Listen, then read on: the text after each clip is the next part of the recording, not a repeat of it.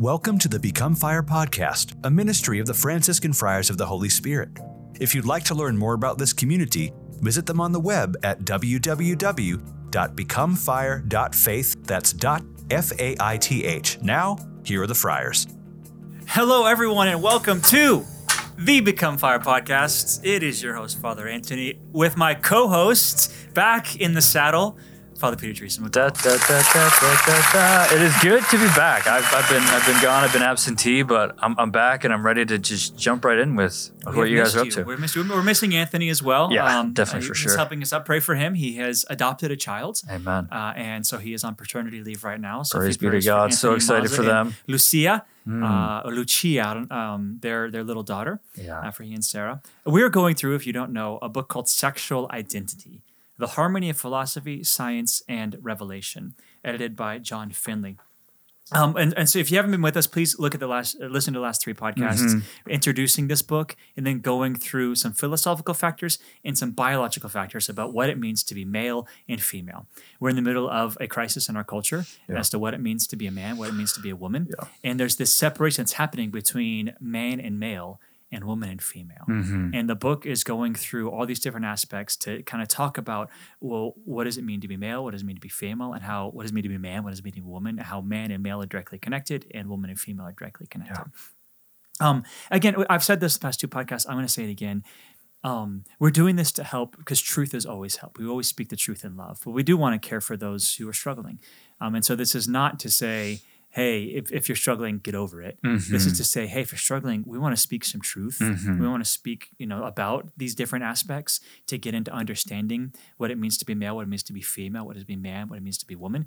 And we're going to get into some pastoral stuff as well. We're going to get through these different aspects and then talk a little bit about pastorally. How do we care for those who are struggling? And so actually, this is starting off a good transition for myself. We're on chapter 3, the psychology of sexual difference by Dr. Andrew Stortergren.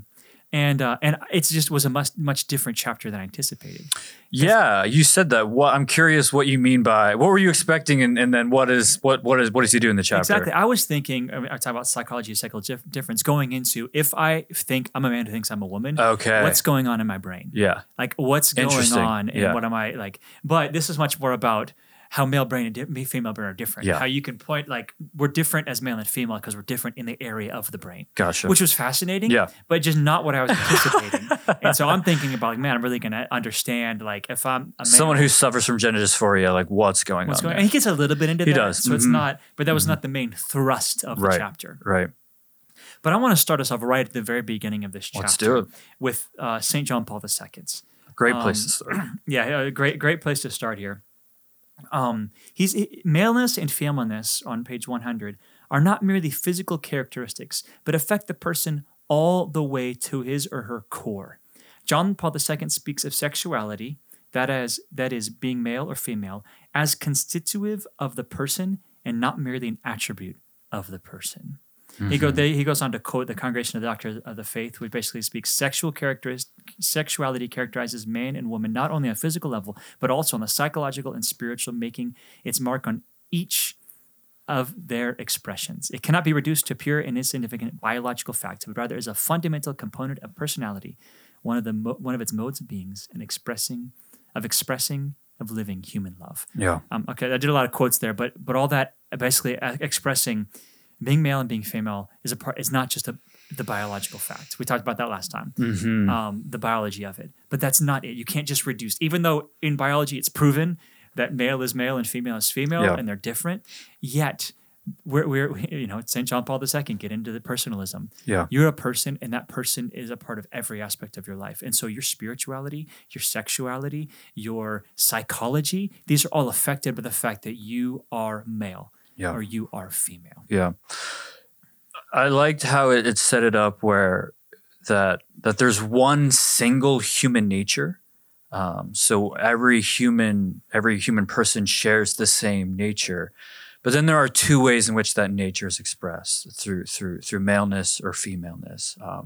And that is just fundamental. It's not something that you can just kind of take away or change, but it is part of how that human nature is expressed in you as a man or as you as a woman. And so because we share the same nature, there's going to be a lot of similarities between men and women because we're human.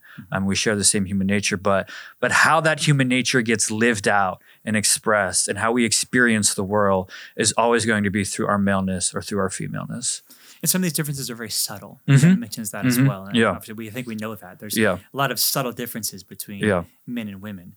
But these differences are important. And so understanding the psychology, understanding the brain, Yeah. and how that's affecting what we're doing is really going to help to understand why it is that, why these subtle differences exist and why they are important. Yeah. It's really, really great. Fascinating. I love one quote that he gives from Margaret McCarthy as well. He says, "One does indeed have to become what one is, and so must become a woman or a man. Maleness and femaleness are both something that we are and something that we have to become." Yeah.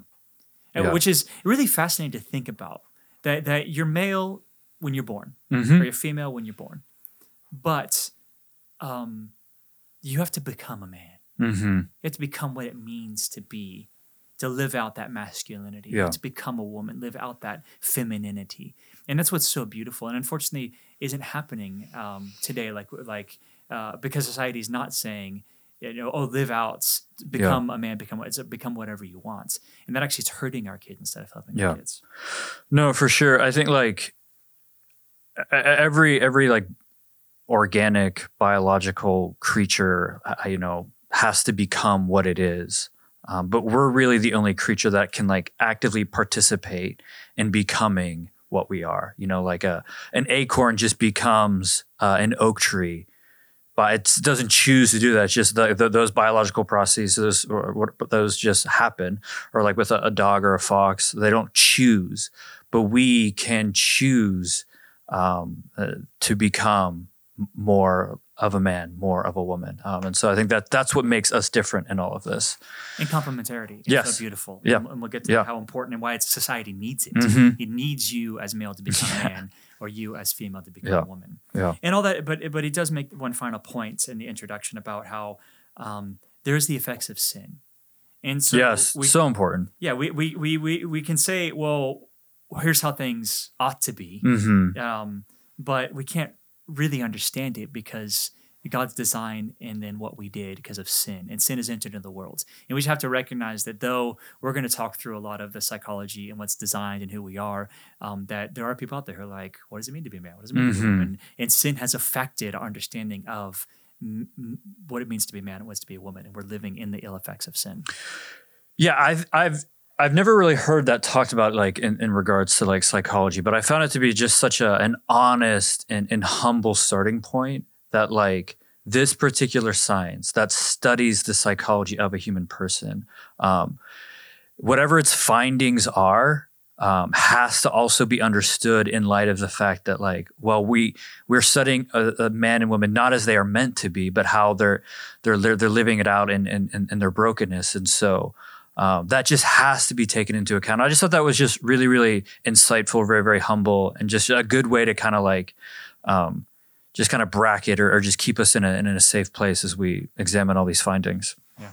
And so he gets into section 1, which is the body and the brain at the beginning of life. This touches a lot on what we talked about last chapter, biology, and how every cell in the male brain is in some degree fundamentally different than every cell in the female brain. Yeah. And for explanation, go to the last chapter, the last podcast, to understand the biology of this, but how it affects. And one interesting result was he said that there was a research of adults, and they found over 6,000 genes common to both sexes that showed different expressions in male and female. Yeah. So even if you have the same gene, Yeah. it manifests differently based upon whether you're XX or XY. Yeah.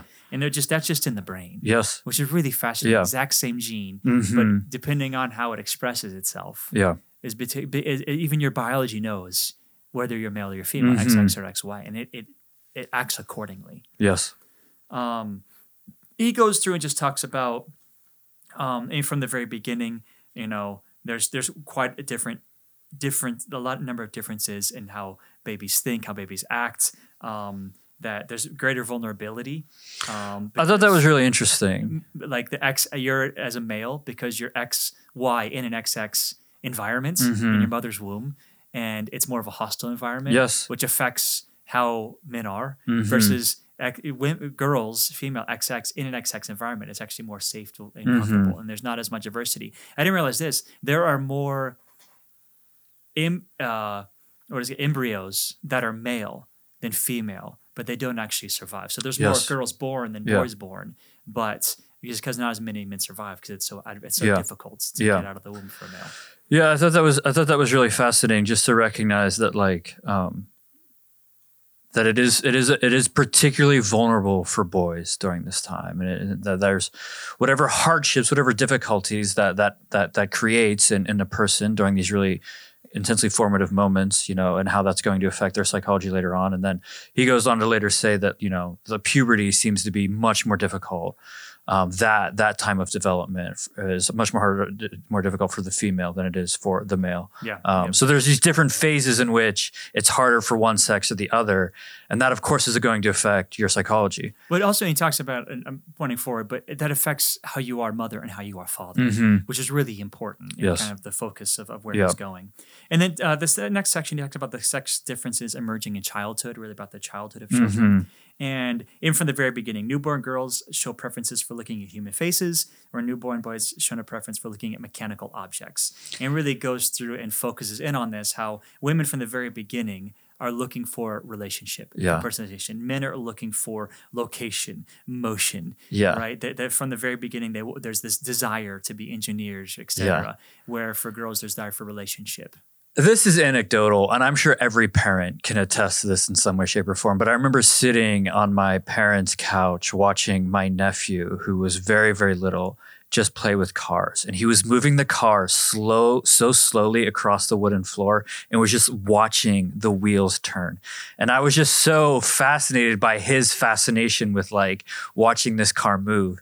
And then to kind of hear the scientific psychological studies that have been done that this is just boys' brains just gravitate towards that. I just found that really interesting. I'm going to fast forward, but one thing he says is actually girls and females tend to be smarter than men, which is, no surprise from this end of the microphone. But at the end of the day, men tend to turn to engineering, etc. Even though though there's times slightly better in math, but in general it's kind of negligible. But men just have more of a fascination with these things. Yeah. So it's not like, oh, men are engineers because they're smarter. It's like, no, they're actually just more fascinated by the mechanics of things. Where women tend to be teachers, nurses, social workers, not because they don't have the intelligence, but just these are more relational professions, and they just prefer them from their very nature. Yep. He would say that this is primarily not primarily learned. That's It's a right. part of the biology, from the very beginning. You can see it because of the studies that have been done. This is not something like, oh, well, we treat males like male, I treat females like females. Yes. No, this is actually a part of their very biology and how they act. Way more nature than nurture, if there's any nurture at all. He does say that male brains are structured to facilitate connectivity between perception and coordinated actions, where female brains are designated to facilitate communication between analytical and intuitive processing. And I got all these to say, which kind of as we focus through these, is that what is his focus? His focus is the male brain and the female brain are different. And so from the very beginning, the nature of the male brain, every cell is different. The way it acts, the way it interacts is different. And this is important, for their sex differentiation, and they're important for what their role in society is. Yeah. It reminds me of something that you and I read this past summer, but there's this really terrible trend to think of human beings like computers, where you can just sort of rewire it. You know what I mean? Or and we use these like technological and computer languages to talk about humans, and human beings aren't computers. They're the male brain is actually just different. The way it is structured, the way it works, you can't just change that by reprogramming it. It from go, the way it has been designed, the way that the testosterone comes and changes all of that. So men and women are just different. They're not just this blank canvas that we can do whatever we want with. The material that we work with from the beginning is just different. And I think that's really, really important, because then we can think of being human as sort of this blank slate canvas, and not recognize that just the biology of our brains, every cell is actually different. But then he moves on to get to nurture in the next section, family influence. And really, and he's going to go through and talk about the influence we have from our parents that help us become male and female. Yeah. That, the father is going to model, maleness and then the mother's going to model femaleness. And they're going to do this, they're going to teach. And he goes through these different terms about, modeling and scaffolding and reinforcement and gender policing and all these different aspects. Yeah. All of which to make his point that the mother and father are trying to have this role of influencing, and the child's response is to say, well, what's going to happen if I cry? Right? If I cry, right? What's the response? And as mom and dad respond appropriately to a child who's in need, they begin to grow secure attachments to their parents. And so, and they do that as male and as female. And dad's role in comforting you when you cry, and mom's role is comforting when you cry, and how they do it and the way they do it helps me to grow secure attachments with mom, secure attachment with dad, and know, okay, if I'm going through this, this is how my parents are going to respond, this is what I'm going to get, etc. And these secure attachments are so important. Yeah. I don't think he could overemphasize how important they are. That a child needs these secure attachments with their parents, because these secure attachments will affect every other relationship what they have. Because they're learning and they're being modeled what it is to be male, what it is to be female, what it is to be mother, what it is to be father, what it is to be man, what it is to be woman from their parents. I'd be really interested in like having someone come in and talk to us just about attachments, you know what I mean, and how that affects us. But what I found so interesting about like this nature part is that like it is observable that we do treat boys and girls differently. And I think we might be tempted to say like in our culture and society, like, well, that's not right. Like you should just treat them the same. And don't like move girls in one direction or move boys and girls in a different direction. But I think you have to treat boys and girls differently. And one of the things he says is that for example, researchers have observed that the parents are more tolerant of anger in boys. And they talk with boys more about anger.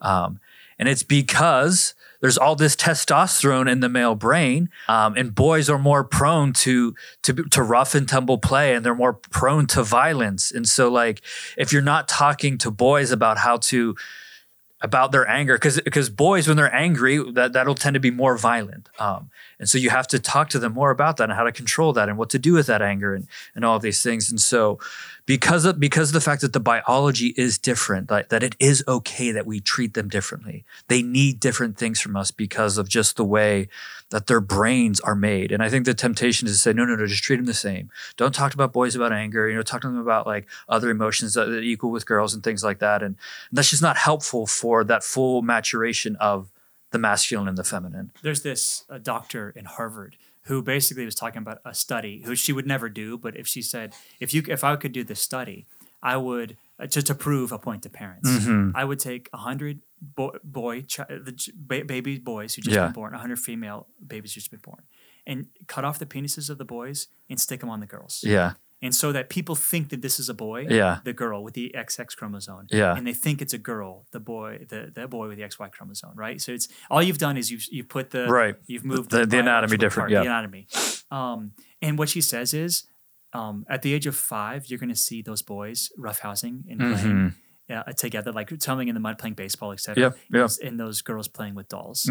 Despite how people are treating them, you're dressing them like boys, etc. So because the nature of this is so deeply ingrained in who you are, it doesn't matter how you nurture them. It's a part of the very biology and factor. And I think we're like, well, we could just treat them differently. It's like, well, again, testosterone, estrogen, these are powerful chemicals that affect us. And we have to respond appropriately. Which goes into our next section, the development of gender identity. And he basically, he says first at the very beginning, the gender identity is one's perception of and attitudes about oneself in regard to maleness and femaleness. It says nearly all children can correctly label themselves as boys or girls by around the age of 3. And understand by the time they reach kindergarten that this is a permanent attribute.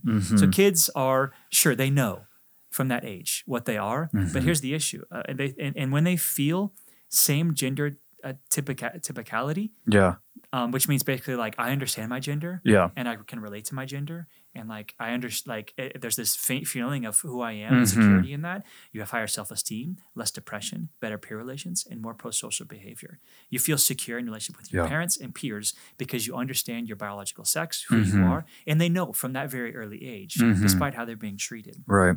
When they have this the dysphoria that erupts, and they have this this struggle, and you'd even say that a lot of this is due to insecure attachments with the parents. It's 73% of gender dysphoria adults show evidence of insecure attachments. And there we see the ill effects of this, where they don't have the high self-esteem, they don't have the social interaction, etc., because they haven't been proper. They don't properly understand who they are in relationship to their sex, which is very sad. There's a lot of reasons, talk about trauma, and there's reasons for that. And I want to show great sympathy, but the reality is there is a dysphoria happening there because they're not understanding who they are in their maleness as men or their femaleness as women, and that's affecting all their relationships. Yeah, he is careful to say that it doesn't prove causality, but there's just this undeniable correlation between the dysphoria that someone experiences and their attachments.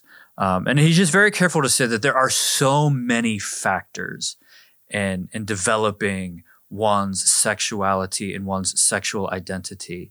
And he kind of talks about like this cascading where one flows onto the other, and they kind of like can flow back on one another. And so it is such a complex reality. But of course, this most fundamental relationship with mom and dad is going to play a very powerful role in helping someone either experience secure in their male and femaleness, or helping them through the ways in which they might not feel typically male or typically female. And so that's just so important. Yeah. All right, we're going to fly for a little bit. We've got the next section, teachers and peers, just again, focused really on boys need to hang out with boys, girls need to hang out with the boys. Yeah. And there's something about that shows you great attachment. You did talk about the next section, puberty, and how there is something about how girls going through puberty is a little bit more difficult, especially because sometimes one girl will go through puberty a little bit before other girls. And that actually puts her outside the group. Yeah. And so she's a little bit like the other girls don't hang out with her as much. Whereas the first boy to go through puberty, all the other boys look up to. Yeah, for sure. So there's this just difference how their peer group, which actually is interesting. Your peer group affects how you deal with puberty. Yeah. So you might. So I think that's really important to say, because like for women, like for girls who are going through puberty, like all of a sudden, like being a woman, being a girl is now an uncomfortable thing. And even just the changes that happens in the body and developing a menstrual cycle and things like that can be very hard. And so like, they might want to avoid that, I mean, that could be a reason why, like in my peers, I'm now ostracized. And so, I might not want to identify as a woman. It might be easier if I was a boy, you know what I mean? So just to kind of recognize that this is a very traumatic moment. And so just to be sensitive to that. Parents out there. Yeah. He gets into the sexual differences in adulthood. Really fascinating. He talks about how, like the male brain and the female brain. And even when men and women are doing the exact same task, it looks out from the outside, they've done brain scans, and the part of the brain that men are using and the part of the brain that women are using will be different. Yes.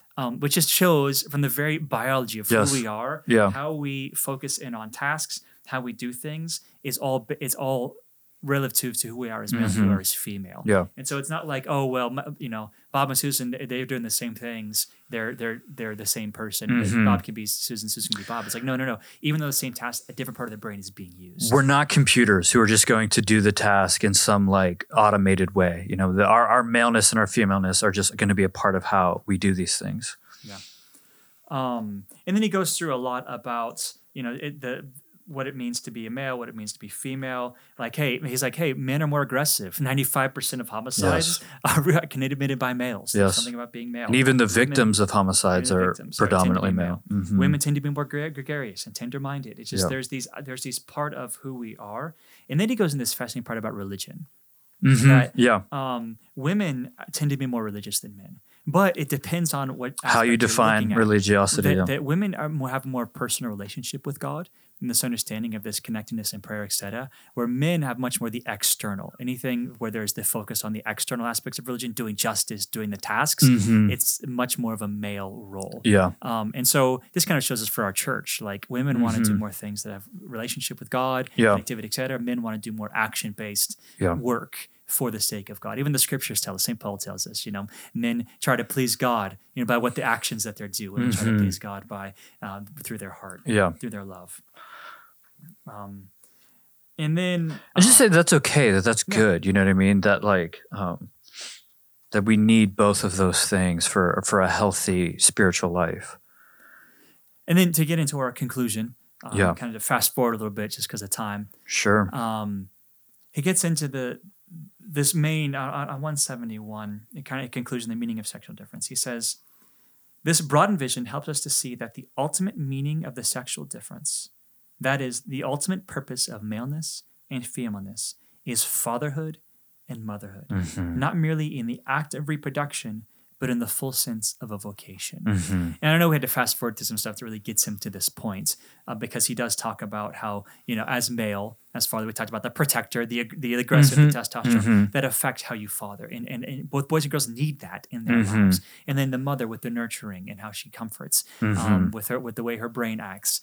That both boys and girls need that from their mother, and these secure attachments, and how secure attachment with dad, and what it means to receive this type of love from mother and father. That male being man, as a father, affects the children, and the children need that. Yeah. And woman as female being mother, that affects, and so he's making this point, this really beautiful point, that the ultimate purpose of your maleness is expressed in your fatherhood, and the ultimate purpose of your femaleness is expressed in your motherhood, not just in the sexual act, as we talked about last time, in not biology, just reproduction, which is reproduction, but in the vocation of motherhood and fatherhood.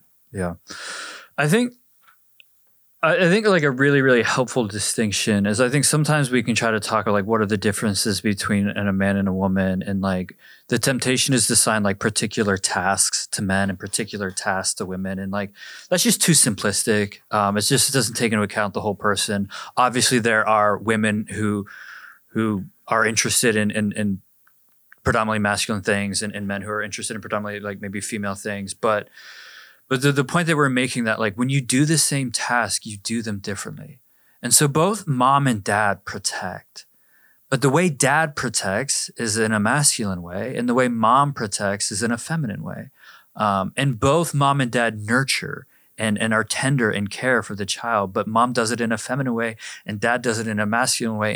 And we need both of those things. We need the feminine and the masculine protection. We need the masculine and feminine care, that it's the whole person, the whole demonstration of a human nature, and a child needs both mom and dad to see all of it. And so I just think that's just important, not to like reduce the tasks to genders, but the way you do the task is always going to be masculine or feminine. A friend who really, sadly, their 5 and 7-year-old daughter went out, were walking the dog, and it's some woods behind their house, and they got lost in the woods for hours. And so there was a police search, helicopters, hundreds of volunteers happened this past week, and they're out searching for these kids, right? And of course, mom and dad totally distressed and asking for prayers, getting the prayer chain going. I got the text, etc. And finally, like the helicopter spots the dog, this golden retriever out in the barking in the woods. How beautiful! Like the police come up, the coach was like growling at them, like I'm going to protect these little girls who were just like scared in the woods. They get picked up by the police, they get brought back, and then I saw the video, right? Because I got sent the video of the children like reenacting mom and dad. They're in the police car. They get them out of the woods. They're back to mom and dad's house. They drop them off, and little girls see mom and just run up to her, and she like bends down, and like the older one gets there first and jumps into her arms. She like embraces her. The other one comes up, mom kind of like, and then dad comes and like hugs all of them. Yeah. Like just like mom's like this beautiful just embrace of these children, and dad's like embracing all three of them. Yeah. And there's the one I'm just like crying watching. But it was just, I just saw that Yeah. in this beautiful role of motherhood and fatherhood in male and female and what they're doing in that moment. And mom is like, oh my goodness, my girls have been scared in the woods. Like, I feel like a terrible mother. Yeah. Like, I can't believe they're lost, and I just need to nurture them and care for them and like just hold them. Like, I need to hold one and then hold the other and then hold the other one and then hold the other one. Like, I wish I had 4 arms to hold both of them. And dad's like, I just got to hold, like, I'm here to protect. Yeah. Like, I'm going to like encircle you in my arms and care for this family, and I'm just going to embrace all of you and hold you all because I feel like I wasn't a good father by not protecting. It's just all these like these beautiful roles Yeah, so that the beautiful. daughters needed at that moment. They needed that individual personal hug from mom, and then like that group hug from dad, so beautiful. to embrace them in that moment. That's right. And this is why, the church is just so strong on the importance of the family, the nuclear family, and just recognizing just the fundamental rights of a child has to a mother and a father. Because we need both. We need both. We need the way women do things. We need the way men do things. How beautiful. Can you believe we're out of time? Yeah, we flew. We flew. So we are going to pick up next week with chapter 4. The chapter before we start the book that I was most excited about. Are men and women interchangeable? Transgender surgery and care for the self-identified transgender person.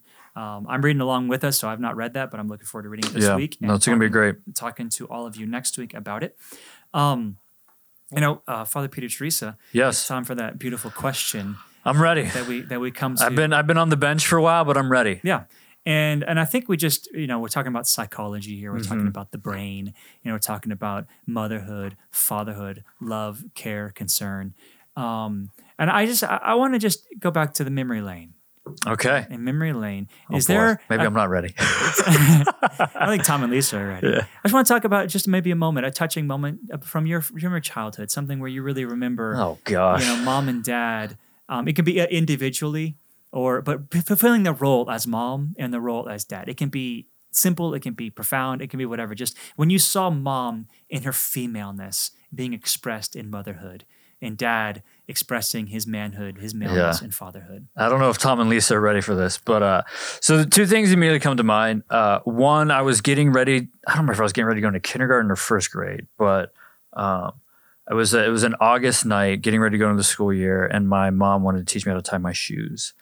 And I just remember we were like lying in a hammock in the backyard, and she taught me how to tie my shoes, and just her like excitement and her pride and her joy and her love for me, and just this extremely maternal way, was just really, really beautiful, really, really impactful. And then I was in like 7th grade. I just told this story in a homily in Detroit, and we were getting ready to play this school, and like the rumors were circulating in homeroom that like this other team had this like behemoth of a man, someone who went through puberty before the rest of us did. You know what I mean? Like, and he had hairy legs and a mustache, and he was huge, and I was just like, I was like scared that this dude was going to like run me over and break me in half. You know what I mean? And like, I was visibly scared in the car. I remember my dad just kind of stopping, and just kind of like, just encouraging me and just kind of pulling out whatever little bravery I had to go play this football game. And I just remember him kind of just helping me and making me do it. You know what I mean? Like, not turning the car around and saying like, you know what, you don't have to play this game. Being like, no, like, you're part of this team. Yeah, this kid's huge. He might like run you over and break you in half, but like, you're going to be okay. You're going to do this. It'll be hard. And he didn't say it those ways, but just the way he encouraged me, and it made me face a fear. I still remember, you know what I mean? Because I was afraid of that kid, man. I'm still afraid of him right now, you know? So, but those are 2 ways in which I remember mom and dad just kind of loving and being with me off the top of my head. So that's beautiful. Yeah. I think one for dad, I've told the story before, so I have to think I have to tell 2. But like in the summertime, I remember I was like going into 8th grade, going to freshman or something, where I didn't have a job yet. And so I was like sitting at home, playing video games, doing nothing all day. And but I remember like I waited for dad to get home to like throw the football with him. And I'm sure he was exhausted, right? Hungry, like ready for dinner. And I'd be like, Dad, you want to throw the football? Like every single day, right? Because it was summertime, football season's coming up, want to get ready. And he would almost every day, come back and be like, yeah. And just half an hour, just throw the football to me. And it was just, remember a lot of just really beautiful memories. And I mean, I was a very good receiver because of that. Knowing your dad a little bit, I'm going to guess that he was looking forward to that just as much as you in his day. You know what I mean? Coming home and throwing with his son was probably the best part of his day as well. And then, Mom, I want to say it was, when I transferred schools from 4th grade to 5th grade, and I was struggling because I never had to study before. And I went to a much harder school. I actually had to study and do homework. I never actually learned how to do homework or to study. Yeah. And so I would just always had just gotten by on natural intelligence. Yeah. And I was like, oh wait, like I don't know how to study. Mm-hmm. I've just showed up and taken tests before. I've never actually like studied for tests. I've never actually I've just finished the homework and not actually like give much effort. And I didn't know how to study. And my mom sat with me every day after school because I got my report card after the first quarter. And it wasn't so good. Yeah. And mom sat with me after school every day and helped me do my homework. Yeah. And taught me how to study. Yeah. And just kind of nurtured me through that difficult time where I was like feeling really insecure and going through difficulties. So, yeah, it's just the beautiful aspect of mother. And here we are today. Thanks be to God. Of mom and dad caring for us. Absolutely. So all right. blessed. Well, may God bless all of you, keep you, have a wonderful Advent season. We're praying for you, and hopefully you have a wonderful Christmas with your mom and dad if they're alive. If not, that you are mom and dad, or that you're around people who mother you and father you, and you get to mother and father in this time, because not just physical, as we know as priests. Yes, that's right. It's also spiritual and emotional. Right. Yeah. So may the Lord bless you and keep you, make his face shine upon you, be gracious to you, turn his countenance toward you, and give you his peace. May Almighty God bless you, the Father, the Son, and the Holy Spirit. Amen. Amen. Thank you for listening to this episode of the Become Fire podcast. The Franciscan Friars of the Holy Spirit can be found online at www.becomefire.faith. That's .faith. The Franciscan Friars of the Holy Spirit are also a 501c3 charitable organization. If you feel called in any way to give financially to their mission, please go to www.becomefire.faith/give. That's becomefire.faith/give. May the Lord give you his peace. We'll see you next time.